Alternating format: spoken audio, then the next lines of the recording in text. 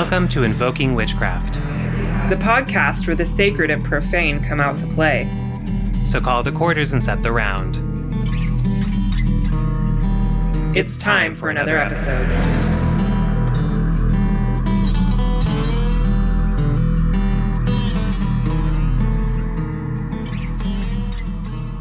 Hello, everyone. Welcome back to another episode of Invoking Witchcraft. It's been a hot minute. I am here with my name's Britton, by the way, and I'm here with my fabulous co-host, J. Allen Cross, and we're back. Very excited to be here. We are back.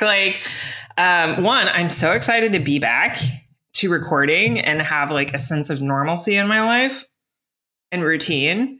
But yeah, I'm just so excited to be able to talk folk magic and witchcraft and other things and do interviews and tell y'all what we've been up to.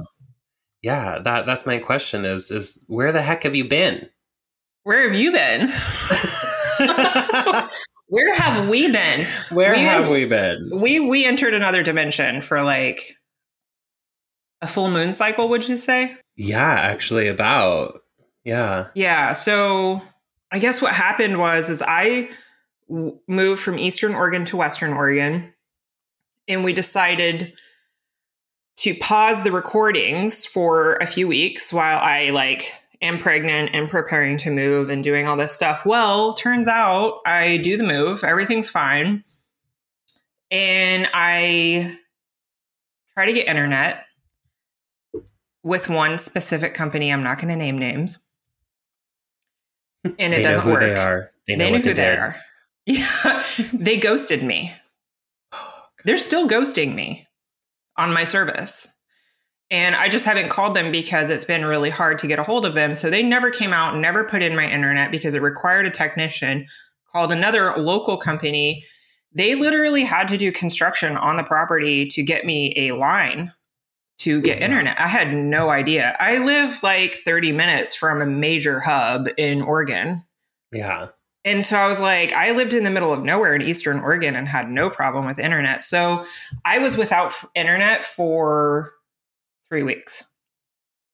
That sounds both terrifying and like a dream vacation. It was great. For a week, it was nice. And I also had a poor data connection. So mostly what I did was I hung out on TikTok because there was 2 spots in my home where TikTok would load. Just microdosing the internet. Just really, yeah. Just learning about Corn Boy, learning about what British people think of the United States. I bet that was watching terrible. Drama happen on Indigenous TikTok. Oh God! It was I felt like I went through a lifetime on TikTok in 3 weeks. You pretty much did. I did because internet moves at a different speed than regular life.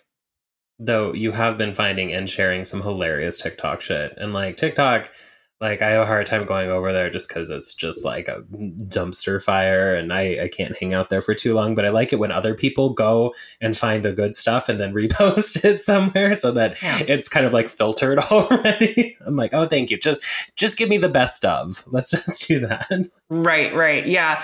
Well, the trick is, and I know this might sound weird, the trick is for me personally is to stay away from witch talk. Witch talk does not exist on my For You page. And I'm happy. That would be so nice. Yeah. I'm just looking at period recipes of Roman finger foods and people dressing with petticoats and talking about Berkey water. I don't know. See, I'm slowly moving my TikTok away from witch talk because I agree with you. I think that's a good move. Mm-hmm. And I'm slowly moving it over to just nothing but thirst traps. Yes. That's the content I'm here for. And I'm not ashamed to say it. I will sit here with my pumpkin spice latte and watch this man take his shirt off and just, not feel bad about it at all. Right. Yeah. And that's what I love about TikTok can really be a wholesome, beautiful place if you orient to spending your time on the app that way. So it's like you kind of got to like, you got to tweak it a little bit to have it, show up the way you want it to. So I love, currently I'm in love with the app. I know I've spent a lot of time on this podcast talking shit, but I really do love TikTok right now. We're having a TikTok revival. Mm-hmm. I didn't mean it, TikTok. I didn't. Yeah, right. But I digress. I'm like off my ADHD medication, so I'm like having a hard time these days, kind of like keeping a good train of thought. But in the end, I did get internet. It came last Monday. We are recording on Friday. Mm-hmm. And so the technician came in, installed my internet. We had a cool conversation about psychedelics and mental health. I was like, this is I like that. Very Western Oregon vibes here. Yep. And he installed my internet, and now I'm back to podcasting. Fabulous. Welcome back to the cyber world. Yeah. But what about you, Jay? What's been, you and I have barely, I'm just like, what's going on? We have barely been in touch. No, it's been me attempting to work on like 100 million side projects while simultaneously ignoring the actual important projects that I really need to be working on, which is great. Love that. It's pretty much just been a lot of that lately. I have been doing some tarot readings, which have been really interesting lately. Something that's I've always kind of been aware of, but didn't really put much weight in it, is this idea that when you do tarot, you're having a conversation with something, and so when you ask a question of the tarot, something's going to answer. And when we specify what it is that we're asking, that drastically changes things, whether it's the accuracy or the perspective or the clarity, because sometimes you just kind of ask a question, like some like random dead person that's in your home is just kind of like, oh, I'll answer. And they may not know, so I've been playing around with that of specifying who or what I'm actually asking when I do the tarot. And it has been wild. The changes that has created in my tarot readings as far as like the accuracy is concerned. So that's been very neat. Very cool. I think I haven't pulled tarot cards in a hot freaking minute, and maybe I'll hit you up for a reading. Yes. Get me back on track. We'll do it. They've been all the tarot readings lately. So awesome.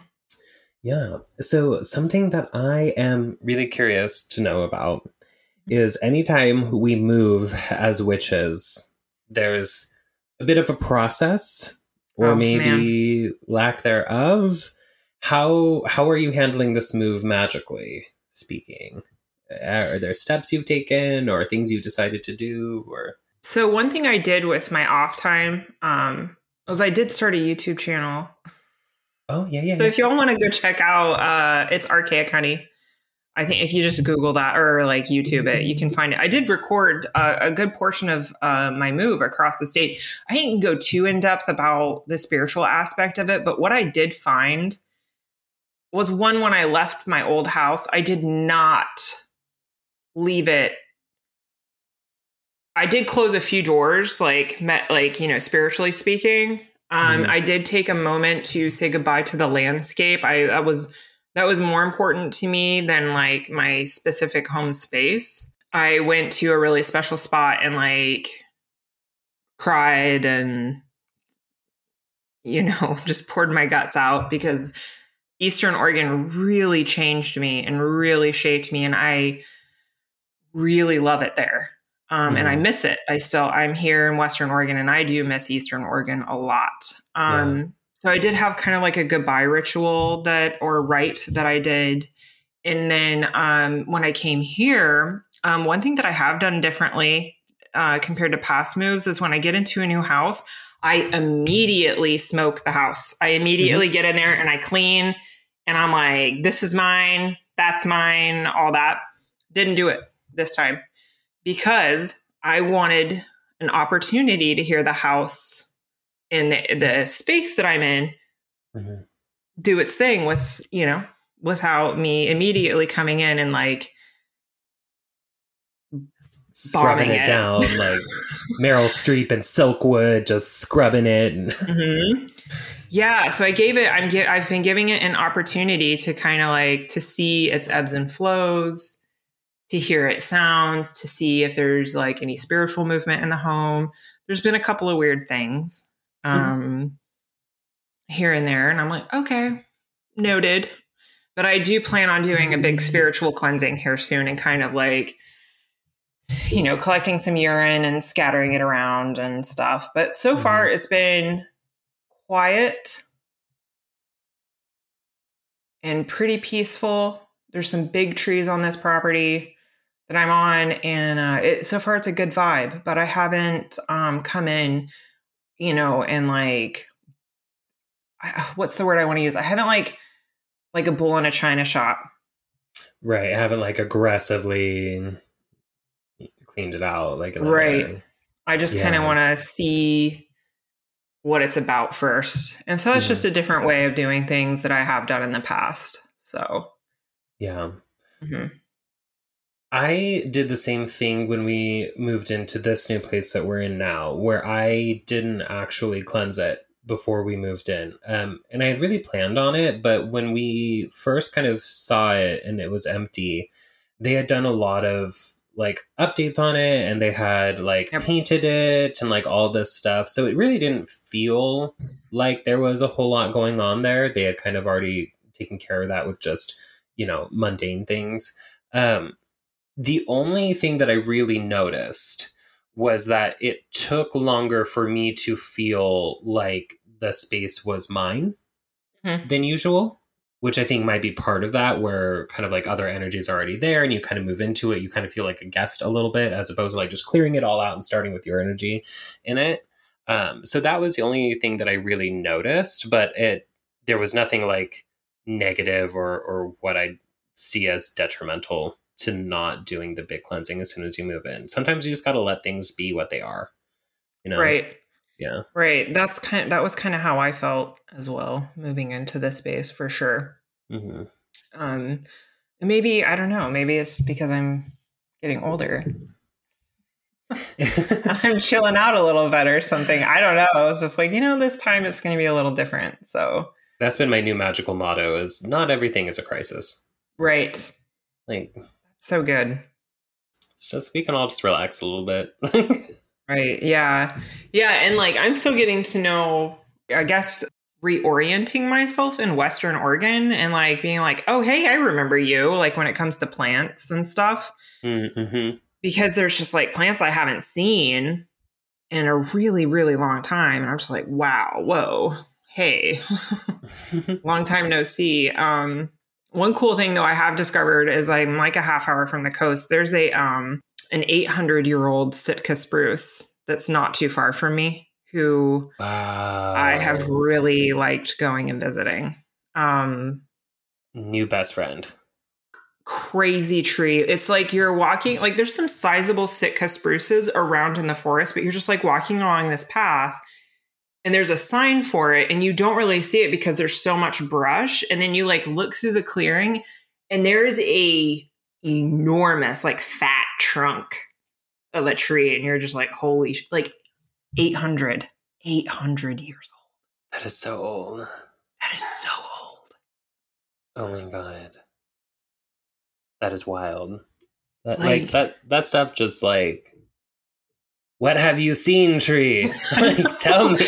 I know, like, oh man. And I found like some fungi around the tree that I found a reishi near the tree. So I picked some, there was like several conchs of reishi on this log and I just picked one and took it home for medicine. And I was like, oh my God, you were like tapped into the mycelial root networks of an 800-year-old tree. And I'm like, holy shit. The things you must know, the wisdom you must hold.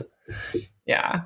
What you got to do now is you got to get, God, it's been a really long time, but there's a book called The Ancient One. We had to read it and do like this big project on it in like the 6th grade. But it's kind of this idea of kind of like this really old tree, but like it's also kind of like a portal to like the past or whatever, or like another world. It's a really kind of a weird story, but I really liked it.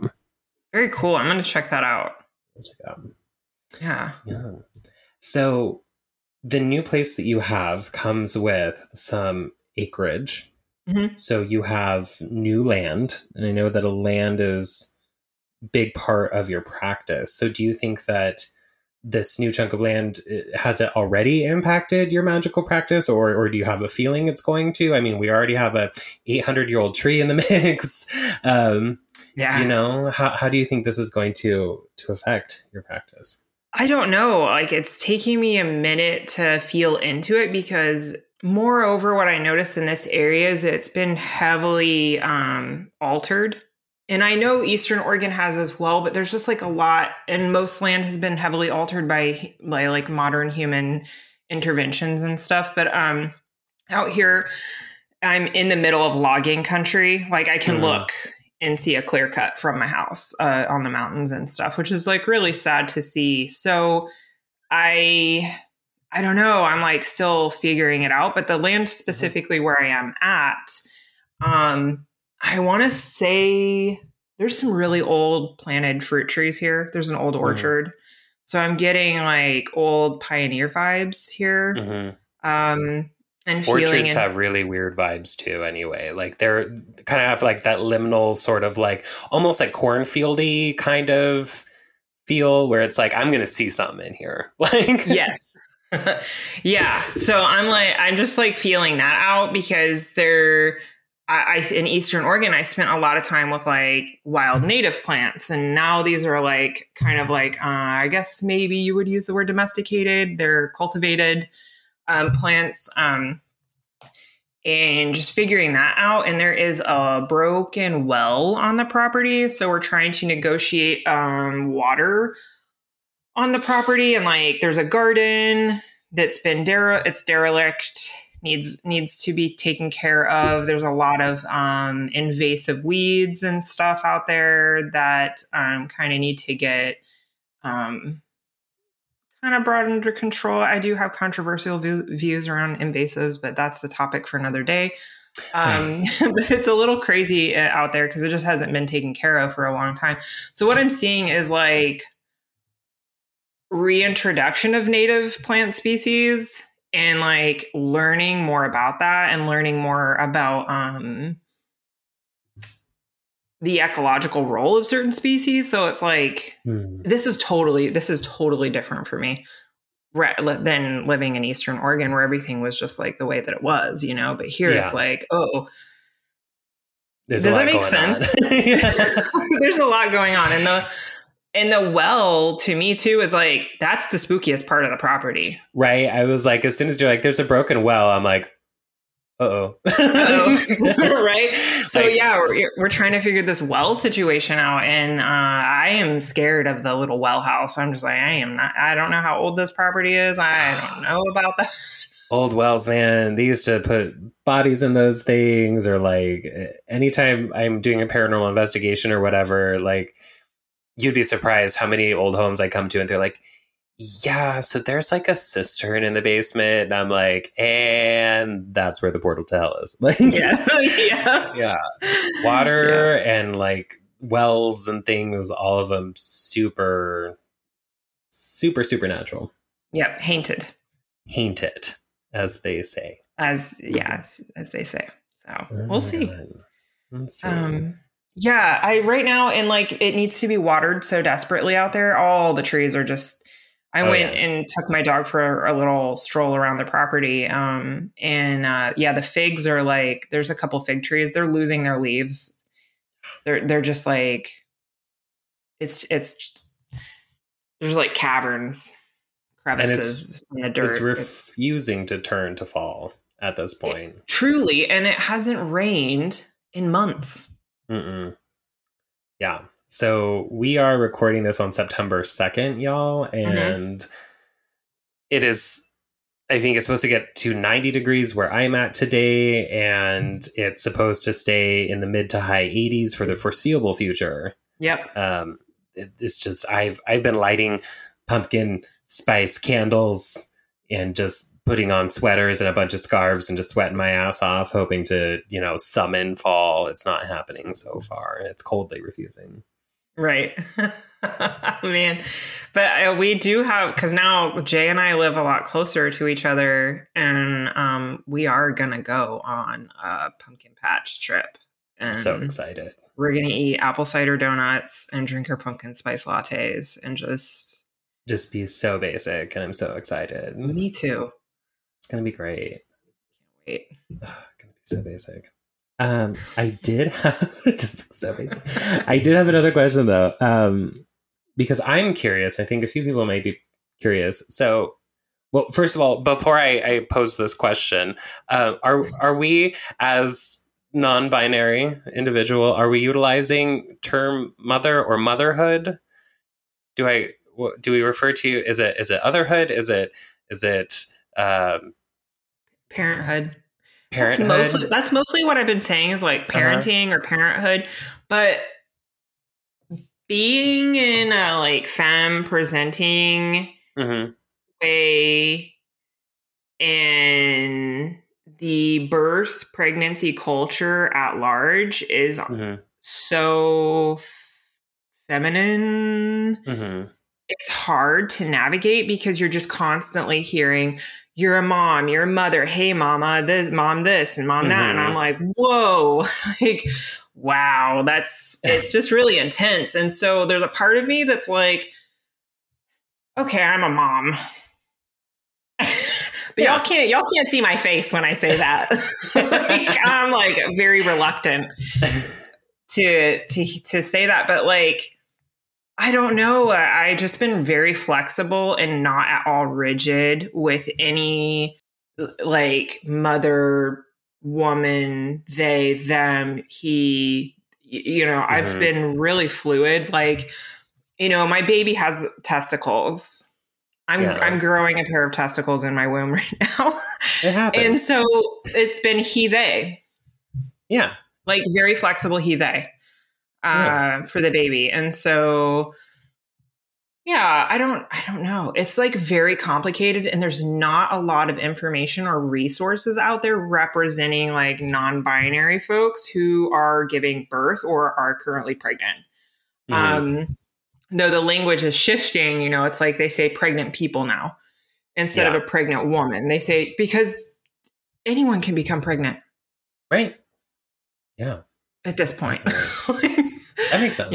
Yeah. So it's like, I just hold a lot of like flexibility and space and non-rigid thinking for myself and for other folks. And it's like, if somebody, wants to identify or define the way that they are during pregnancy or parenthood, that's for them to decide and not for me to judge or like say, hey, it's supposed to be this way. Because I have already gotten someone not harassing me, but they were just like, how could you give your baby a gendered name?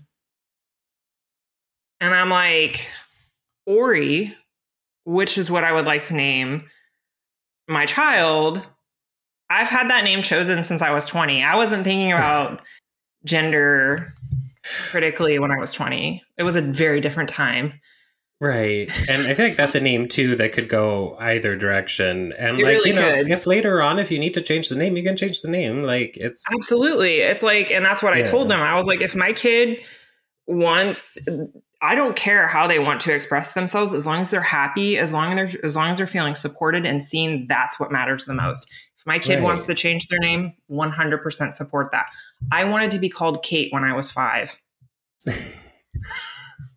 I could not imagine you being a Kate. Well, shout out to all the Kates because I think that's a great name. Well, and I like this idea too of kind of like expanding upon something that we think of as like a gender norm, like something like motherhood. And like, when like, mother or motherhood kind of comes to mind, like it's this very kind of like this soft, nurturing sort of thing. And I'm like, motherhood is metal as fuck. Like you're like growing a human and then you're shooting it out of your body and like there's blood and there's screaming. And I'm like, let's just not hide that part of it and just make it just super metal. Like, right. Yeah. It's a crazy thing. Like you really put your body through the ringer. Like my body is so different right now. Yeah. Like the swelling in my feet is insane. Like I have to rest. Do you know how hard it is for an Aries to be told you have to rest? You must be still for long periods of time. Like, I will not. Hell no, absolutely not. So I'm just like, I'll like force myself. I'm like, I'm going for a walk, and I do it, and I'm so angry, and I get home and my feet are swollen. I'm angry, and I'm like, I have to lay down. Damn it. Yeah. Damn it. Oh God. Yeah, I'm just making space for the full expansive expression of gender and what mothering means to me, because anyone can be a mother, in my opinion. You know what I mean? Or have mothering, I'm using bunny ears here, qualities. Mm-hmm. So Yeah, it's like, and to me, it's more of like, who's the nurturing figure? Yeah. Anyone's capable of being that nurturing person if they want to be that for somebody. When I think too, where it's like when you have single parents as well, like you have to fulfill both roles in a lot of ways too. Mm-hmm. Like, so I think every person definitely has both inside of them as far as, you know, mother, father, parent kind of situation. I think we all have all of it inside, and just kind of, we just need to access them, maybe sometimes at different times, sometimes all at once, depending on the situation. But yeah, making room for that we can be all the things regardless of what our genitalia situation is. Right. Exactly. Yeah. And it's been like going through this portal is like completely it's like shattering so many beliefs I held about myself, what I held about other people, what I've held about pregnant people, my own parents, what they went through raising children. Like it's completely rewriting a lot of scripts. But I'm also coming up against a lot of my own like issues and stuff, like having to do a lot of like what's the term for it? Like self-parenting, like kind of having to reparent myself and be like, oh yeah, we're here for Little Britain. Like Little Britain didn't get this, so we're going to make sure that's taken care of, you know? It's fascinating how that stuff will come up. Like, and honestly, like any really big life event, even if it's like not your life event, like things like graduations, weddings, funerals, all those things like always bring up so much stuff for everyone who's at all involved with it. And so I imagine having a baby is a lot of that too. And I kind of ran into that too along on our journey, where it's like, oh yeah, no, like I've been to therapy. I've worked through all my childhood trauma. And then it's like, hey, there's a possibility that you may become a parent. And then it's just like this giant wave of crap you didn't know was in there, just cresting over you. And you're like, oh, cool. Going back to therapy. Yep. Yeah. Lots of that. I'm definitely going back to therapy. Good. 100%. So have you found this kind of like liminal space of kind of like creating life to have had an effect on your magical practice, or maybe how you view it? Or do you feel that since you're in this kind of creation space that you have extra of anything, or maybe less of something, or has it at all affected any of that magically? Man, I have a lot to say about this. So like, first off, my spiritual practice kind of like stopped. Yeah. Shortly after I found out I was pregnant. I pumped the brakes because there was so much going on in me mentally, emotionally, internally, and like physically that I really needed to take a step back from reaching out and then receiving from spirit. You know what I mean? So I pumped the brakes, and I'm still pumping the brakes. But just this morning, there is a person on Instagram. Their username is Rip Snorter. And if you are a pregnant person planning to become pregnant, highly, highly recommend their Instagram. They have courses and stuff. They are all about decolonizing the birth process. And I'm just going to use their words for this, for the sharing, and their perspective of motherhood. I believe they have 3 children. And she was like, I needed to hear this so bad this morning. She's like, yeah, my spiritual practice like is not the same as it was before. Mm-hmm. She's like, and I'm paraphrasing here. She's like, I used to go to the altar. I used to tend to the altar, but she's like, now the altar is my body. And now my spiritual practice is being present in like parenting and mothering and showing up for my children. She's like, that is my spiritual practice. And that's what I've been noticing, that's kind of where I think where the channel and the path is heading, is like, that's where the spiritual practice is going to end up. It's not going to be me being in this like structured routine every morning where I go to my altar, I ground, I center, etc. It's going to look really different because, you know, from what I know of watching my parents and watching my friends and seeing people's experiences online, establishing a routine when you have a baby, good luck. At least early on, you know what I mean? Yeah. Because it can be chaos for a minute. Right. So that's kind of where I've been going with my spiritual practice, or like feeling into this creation phase. But honestly, like most of the time I feel pretty depleted. Yeah. I feel really depleted because I'm thinking about so much, and all the things I used to worry about are so insignificant compared to what now I am currently thinking about. I'm thinking a lot about like how I want to rewrite the script of how I was raised and learn from what hurt me, or what was right and what was wrong growing up for me, and how I was impacted by that, and like thinking about trauma and stuff, and how to, you know, bring a kid into the world, into this world. Like, fuck, this is crazy and scary. It is. Though I always think back on it too, where it's like, if our parents, like if we survived our parents, like our children are going to be fine. Because like, if you look back, like at our parents' generation, they all got married at like 20 after knowing each other for like 6 months. And then like, you know, because that's a recipe for a wonderful marriage. And then had children super young. And then like the parenting books back then, like in the 80s and the 90s, were like terrifying. Like, oh yeah. Yeah. And there's like, and like, I am still kind of stuck in that era of that style of parenting from like the 90s, and things have changed drastically. And so I'm having to educate myself on these whole new processes, these whole new ways of thinking and approaching and stuff. And so I've been really selective about what I look at online, because like if you're a pregnant person, there's the bounce back culture, which is just utterly. I had a baby 2 weeks ago. Look at my 6-pack. And it's like, that's not healthy or realistic. Like, not at all. It's insane. So I've just been really selective about who I listen to and who I pay attention to. And a lot of folks are, you know, I'm just trying to find the right people right now. I'm really like navigating this one day at a time. Absolutely. Which is all you can do, really. And I think that's a healthy perspective to have on it. And I agree, too, this idea of kind of moving the spiritual practice away from the altar.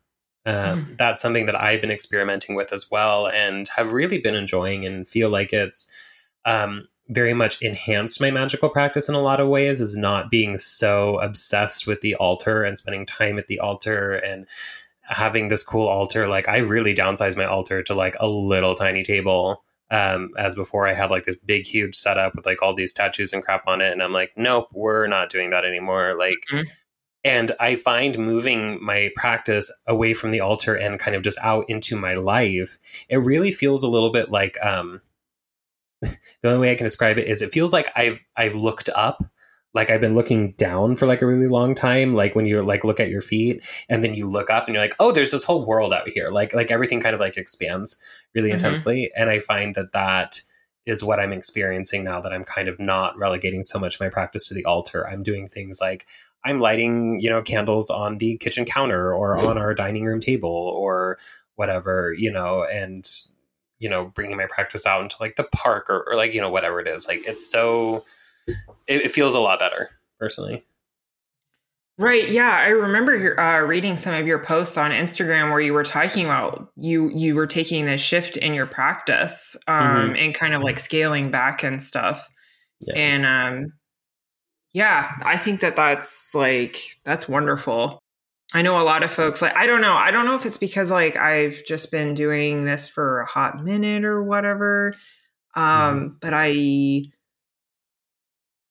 feel like less is more right now for me. And like, it feels like that's kind of also what you've been expressing is like scaling back and yeah. Well, it's so interesting because it's like, I've always been, or always kind of identified as a spirit-led worker. But the funny part is it was never my spirit. Oh, right. It was the spirits or, something else kind of externally versus listening to my own spirit that is also a part of that. And now it's allowing me to make my practice a lot more personal, a lot less structured, which is really nice. And I'm enjoying kind of experimenting with that a little bit. I love that for you. Yeah, shifts in our practice. I'm doing. Yeah, that's awesome. So, okay, I got to ask you questions. I need to know where you're at and what you're doing and what you've been doing. So, I do know that you had. Okay, did your new book is it published now or is it on pre-order? So technically, it doesn't come out until the 8th, which is 6 days from now.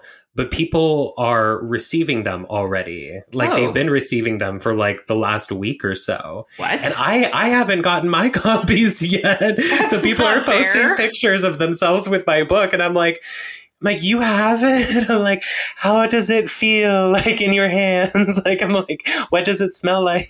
Oh my so God. I don't have my books yet, but they've been arriving.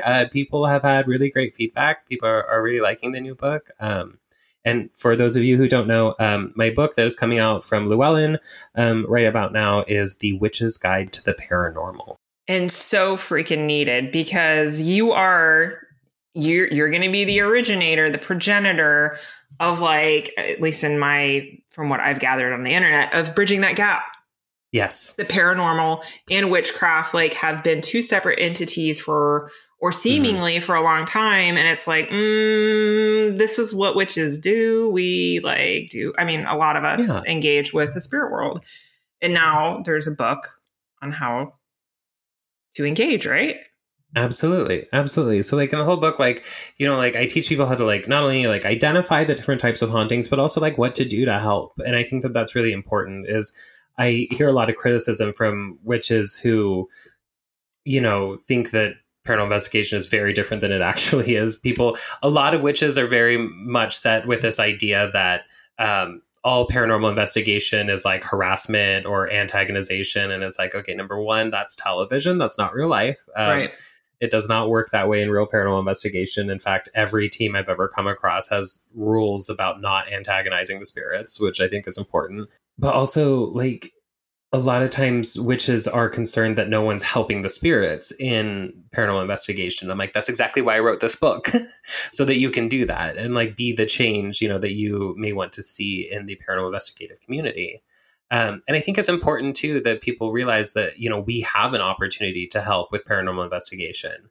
And I don't know how witches got it in their brains that paranormal investigation is bad because the spirits don't want to be bothered, by people. And I'm like, anyone who has grown up with any sort of mediumship ability knows that the spirits need stuff from us. Growing up as a medium, like I'm trying to like, sit in class and pay attention to, geometry or whatever.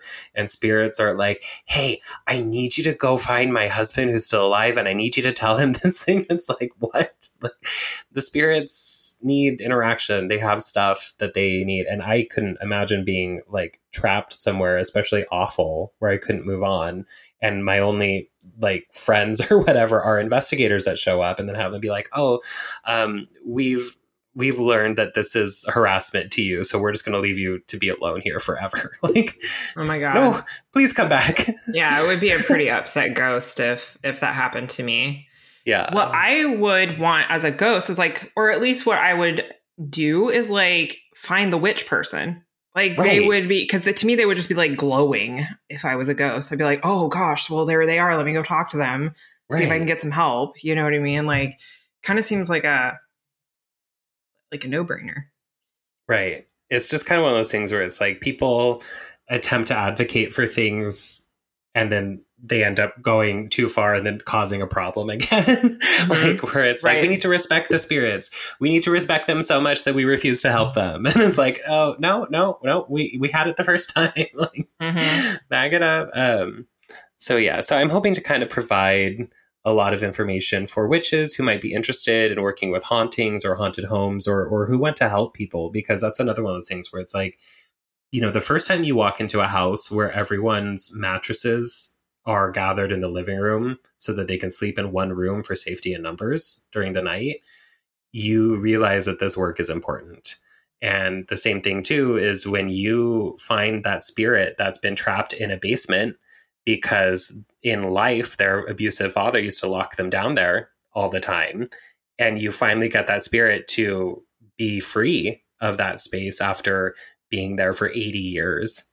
Like, you start to realize why this work is so important and so rewarding. And so I'm hoping that other people can, you know, join me in this and start doing this work. And the book is basically a manual for doing what I do. I talk about, residual hauntings, poltergeists, earthbound human spirits. We talk about negative entities, getting them off of people, getting them out of homes, kind of doing exorcisms, as they say. So there's a lot of information in there, and some really freaky stories. So.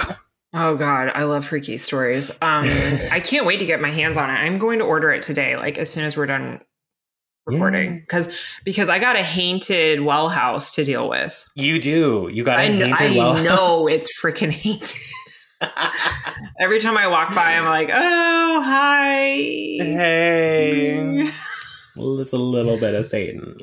Yeah. Ugh. But my partner is the one who knows about fixing wells. So but I'm just like, I don't know how big the well hole is. I'm just like, I need to know some details before you start trying to fix it and you fall down there and break your neck and I'm all alone. Yeah. Let's not do that. Right. I have to figure out how big the hole is. But, So with your book writing process, like I already went through my whole book writing process and stuff, like, so were there like any challenges that you encountered through the process of putting this book together? Like, I know that you had shared with me early on that you got a little heat for this book from the community. Yeah, it's mostly about kind of like that misunderstanding that a lot of witches have about paranormal investigation and I found too that like as soon as I started talking about this book, people were really upset about just the idea of paranormal investigation because like, again, they thought it was like harassment or antagonizing and that's what we were there to do as paranormal investigators. And then, of course, when you actually start to kind of be like, okay, so like, let's inspect this a little bit. Where does this come from? Then you find out that, it's because most people's and these people who are having a big problem with it, their only experience of paranormal investigation was from television. Right. To the point where a great deal of people who were upset with me for, even bringing up paranormal investigation, were convinced that paranormal investigation only happens on and for television. So that it doesn't exist off like TV shows. So like a lot of people were like, well, I'm not going to do paranormal investigation because I don't want to be on TV. And I'm like, what? I'm like there are like so many paranormal investigation teams around the world that aren't on TV and have no desire to be on TV. So that was kind of a weird thing, but I'm hoping that the witchcraft community can, and I think that we as witches probably should know better than most that media representation is not always accurate when it comes to spirit things. Right. I mean, I don't know about you, but my life is exactly like Charmed. That's how I live every day. Or Sabrina. And my sisters. Oh yeah. Me and Sabrina. I'm annoying like her, but I'm not blonde, so it's fine. I haven't even watched any of those shows, but I am quite familiar with The Craft, and that is exactly how it is.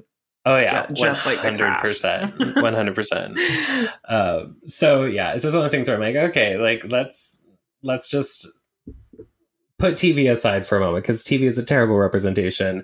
Actual paranormal investigation is very different. And it's not what a lot of people think it is. And again, if people are worried about that, then, be the change.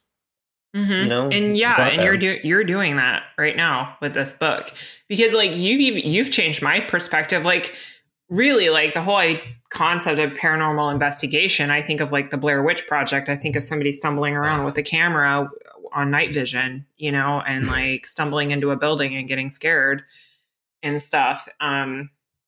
But that's not how it really goes at all. Paranormal investigation in real life is sitting in a dark room for like 3 hours, just being like, hello? And hoping something happens. It's real paranormal investigation is actually quite boring a lot of the time, especially if you're there just for evidence.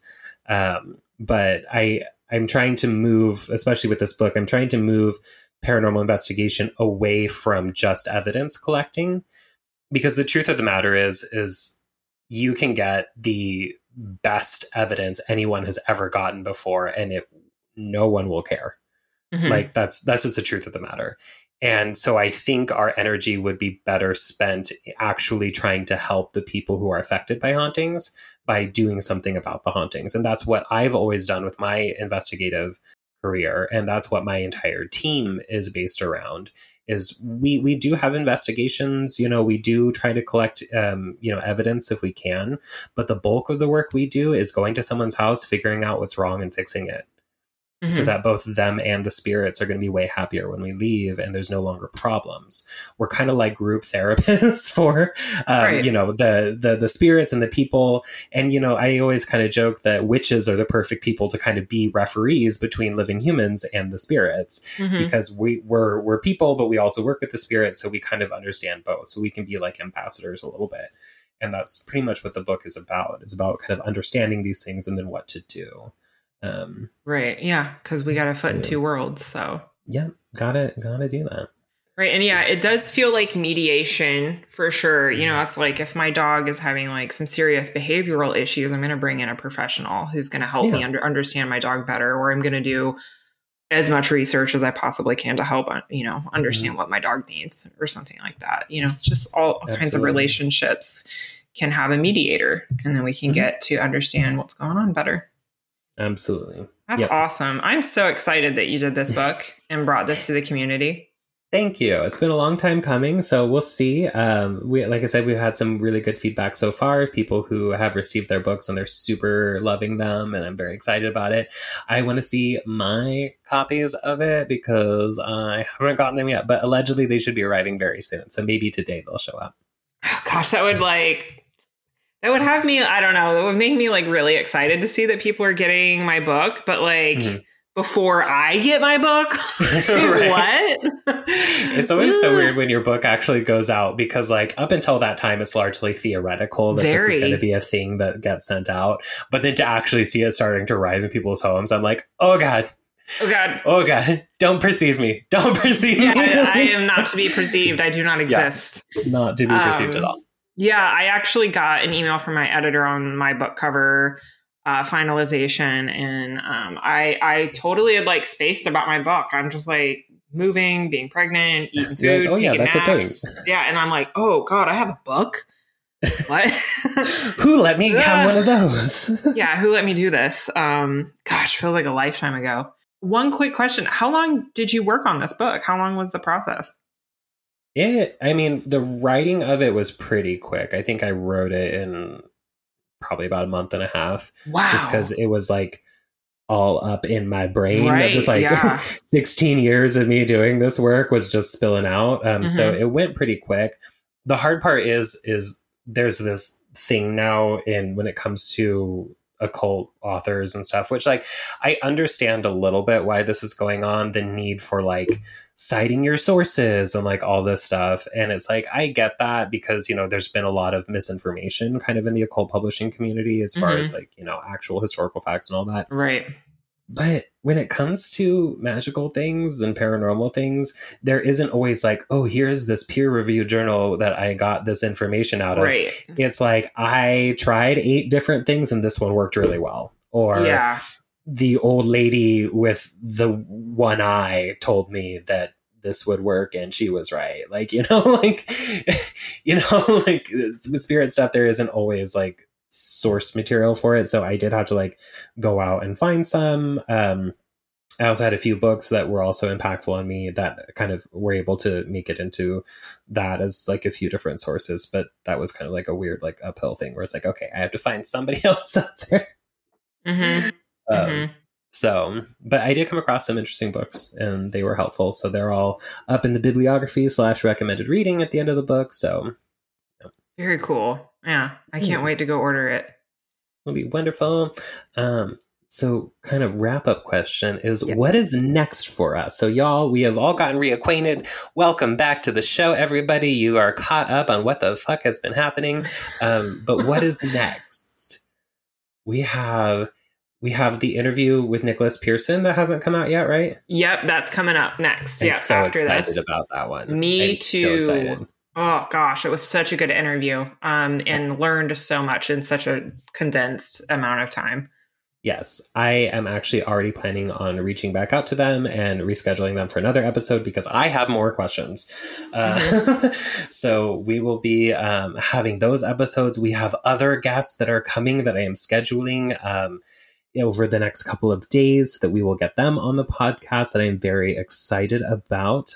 People who have new books coming out, people who are wonderful voices in the community, who have really impacted the community with their work. So we have more guests coming, more episodes coming. We are going to just absolutely blow the lid off of this.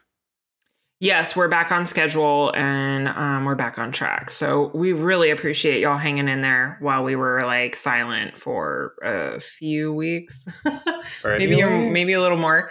Yeah, you know, we're still very active in the Facebook Coven group and we are doing our weekly lives.